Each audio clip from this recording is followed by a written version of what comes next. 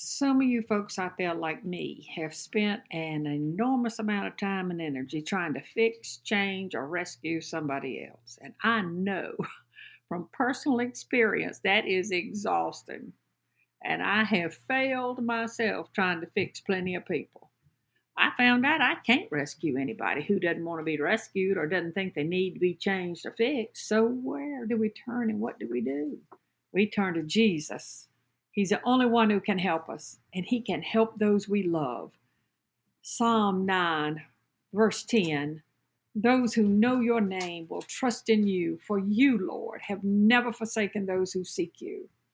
Read those words again now. Listen.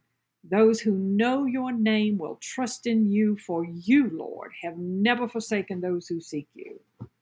Those words of the psalmist are true. You must trust him with all your heart and know that he loves you and all those that you love. He never breaks a promise, as the scriptures cannot be broken. He will never forsake you. He will never leave you. You can trust him. I heard Pastor Daniel say, we don't give up on other people, but we do give them up to the Lord.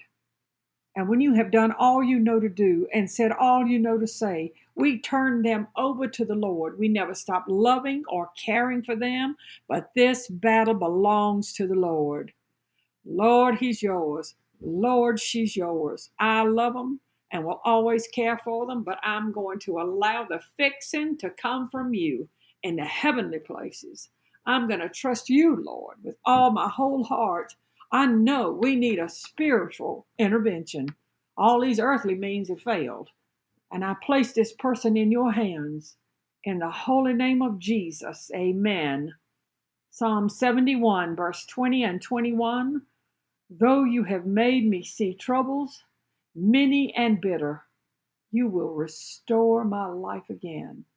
From the depths of the earth, you will again bring me up. You will increase my honor and comfort me once again.